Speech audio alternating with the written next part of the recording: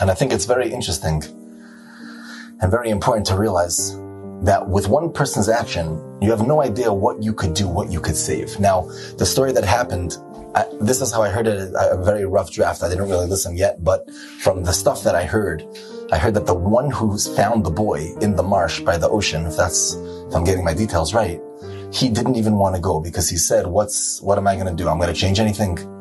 What's my little one action going to do? They have so many Hatzalah members and Chavirim and this and that and police officers. What am I going to do? I'm going to find him. I'm going to be the guy. But then I think he said it, this is the way I heard it. He said to himself, wait a second. If it was my grandkid, I would definitely go. And he went. And he found him.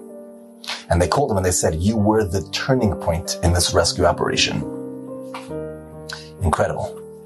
So Rabbi said, don't ever underestimate your one little, tiny, whiny action, because you have no clue where that's going to go.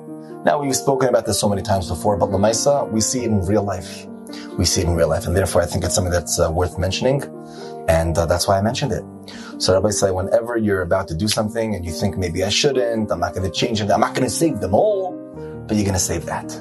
But that action in its own world was one complete action that I did. And that goes up there. And that gets saved, that gets written down. Right? Everything is written down that we know.